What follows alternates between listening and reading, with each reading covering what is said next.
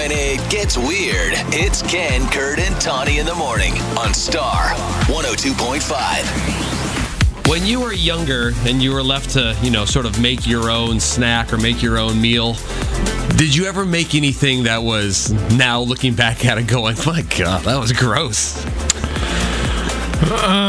No, I don't. Okay. I don't think so. Other than it was probably I made a lot of popcorn. Okay. And it was the old, I don't know if you remember when you could just pour the kernels into this like big, almost round shaped bowl and put it in the microwave and it would pop the popcorn like that. All right. I don't know if you remember those. Yep. Mm-hmm. But I would use so much butter on them because they were so dry. Sure. So you would add butter. A lot of butter. Now, did you ever... Because I would melt the butter afterwards and then pour it on So it top. was butter with a side of popcorn? Kind of. Which is okay. That sounds good. That sounds delicious. Yeah, it was one of those where at the end, because I'd put it in like a pan or whatever, and there was a lot of butter at the end. Did you ever lick the inside of the bowl afterwards No. to get more butter? Okay, that's what one gentleman said, that he would make microwave popcorn, toss the popcorn away because he just enjoyed licking the inside of the bag afterwards. My No. 6-year-old He just wanted that Oliver popcorn butter will residue. rip it apart and lick the butter. Lick All the he butter? will. He'll eat the popcorn too. But he'll be like, don't throw away the bag. All right. What about instead of having cooked spaghetti, you just want to just eat the spaghetti right out of the out of the box? No. Angel hair pasta, just No. right out of the box. I see. That's what one person said too. That's what they would eat all the time. Part of they said they wanted to be a farmer, so they wanted to have the pasta in their mouth and have it like a piece of wheat and look like a farmer. But they said they would chew on it too. It's not even just the crunchy Can't texture. chew on it for that long. Yeah, the crunchy texture, but also just how plain that would be. You're right. Ugh. Right. For me, it was what I would call the Kurt M&M sandwich. And it was I would make these all the time, sometimes twice a day. It was just a hot dog bun that I would fill with mozzarella, shredded mozzarella cheese, and cover with mustard. And I love them. Mustard and mozzarella. Mustard and mozzarella. See, That was my I'm M&M. very I thought he was going with disappointed. the candies. Oh, I thought it was candy. see?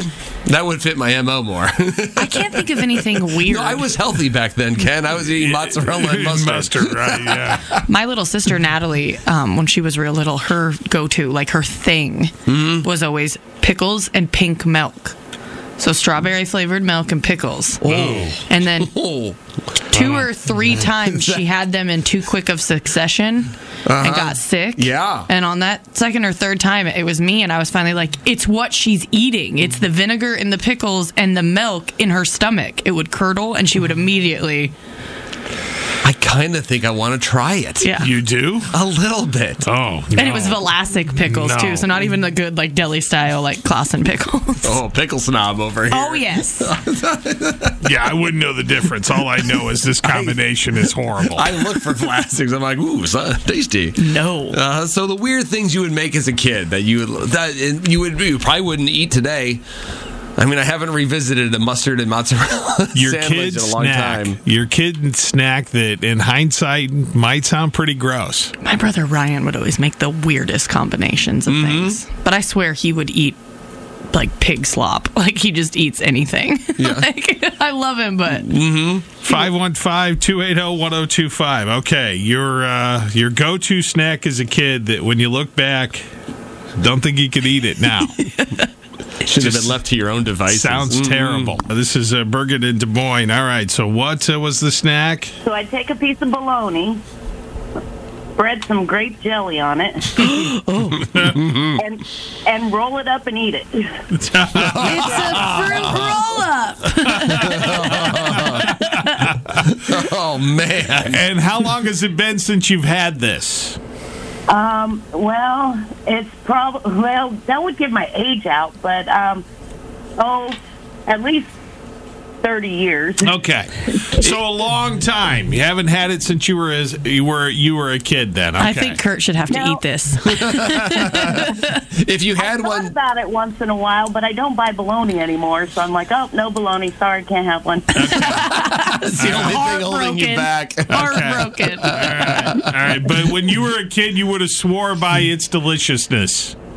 Absolutely. Okay. All right. The bologna jelly fruit roll-up. Grape jelly, though, right? Grape jelly. Right. All right, Birgit, Grape jelly. what about Shannon Des Moines? She said sugar sandwiches, which is exactly as it sounds. It was 2 pieces of white bread with just a bunch of sugar in between. Oh, my gosh. Oh, no. That's despicable. You have a good day, Birgit. Thank you. Appreciate the call. Thank you. Take care. You too. Bye-bye. DSM's morning show of choice. Ken, Kurt, and Tawny I love them in the morning. on Star 102.5.